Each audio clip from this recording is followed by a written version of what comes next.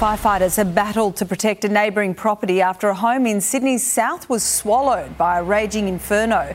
They arrived at the Miranda property at 8 last night, finding flames leaping from the building across to the house next door. That property was saved, but the roof of the first home was completely destroyed. A great reminder that working smoke alarms are essential. They'll save lives. Luckily, people in both homes are all accounted for and there have been no injuries.